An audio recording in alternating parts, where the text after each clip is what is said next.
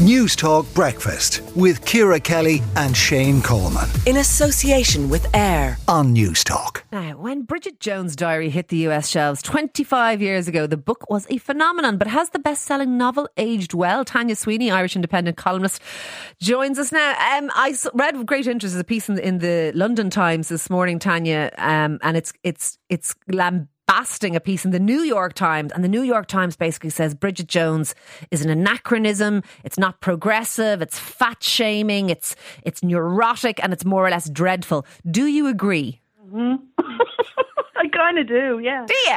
I love this media on media shaming. Yeah, I know. It's fantastic. Yeah, I do and I don't, right? So in defence of Bridget, listen, she broke through a glass ceiling, right? Back 25 years ago, being a single woman was not the experience it is now, because of Bridget and then her kind of successors like Carrie Bradshaw, and then her sort of confessional successors like, even Sharon Horgan, Tina Fey, Lena Dunham, they all sort of turned, that kind of the focus firstly on the female experience and the single female experience, but they kind of made, not having a boyfriend, a little more fashionable and a little less kind of pathetic than it was at the time, So for that reason, I will always doff my cap to Bridget and her ilk, But those reports are right. I mean, it did kind of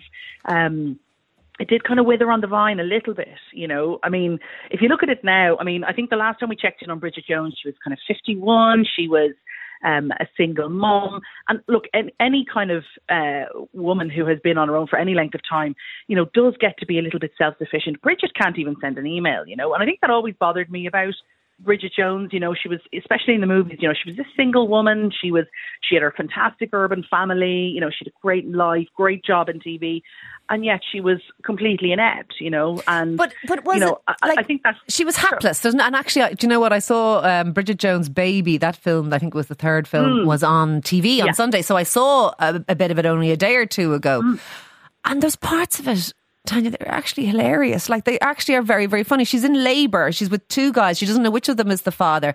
And they're in gridlock because there's a protest in London. So they're carrying her physically to the hospital by, like, unceremoniously by arms and legs. And they can't even fit through the revolving door. And it's slapstick. And I was crying laughing at it. Like, absolutely, yeah.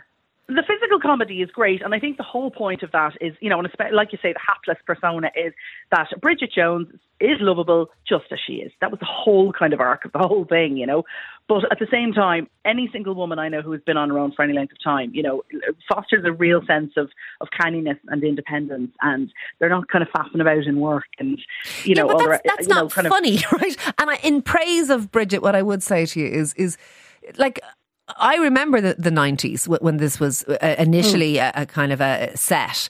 And that was back in a time when people would have quite openly said, without a trace of irony, or women aren't funny. They're just not funny. And Bridget Jones gave a voice to haplessness and humour, and a female comedy that didn't maybe exist, and also did represent, did fly the flag for, as they were called, singletons as opposed to smug marrieds. And I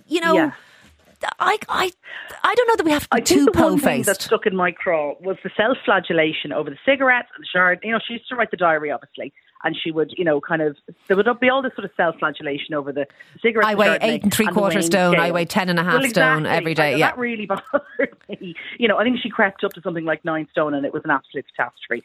And, that's all fine. There is a certain type of woman that speaks to, that kind of way, and that woman does exist. But, I just don't think it aged particularly well, to be honest.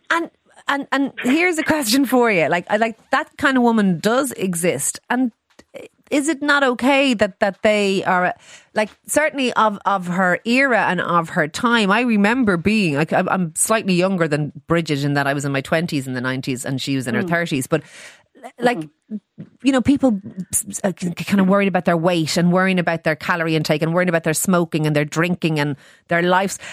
That was kind of, it was funny because it was true.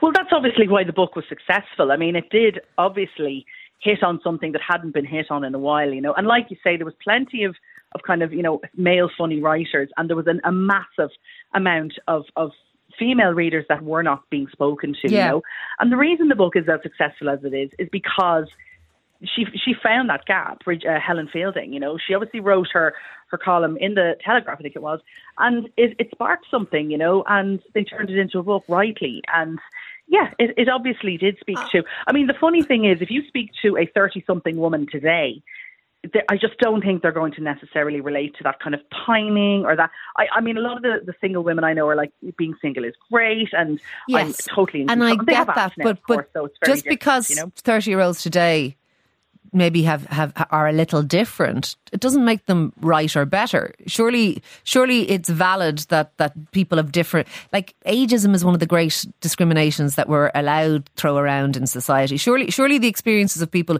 of a generation ahead of 30-year-olds today, their experience is allowed, be valid too. I want to ask you it's allowed to exist, but they've no right to make it, they will think of it as naff and old-fashioned, and rightly so.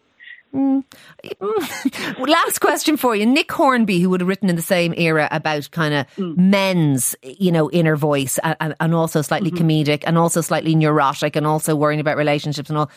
I wonder, will he ever be put through the ringer like this, the way Helen Fielding is, despite the fact that he's probably less successful? The reason Helen Fielding is being put through the ringer is because Bridget Jones is such a massively important cultural phenomenon.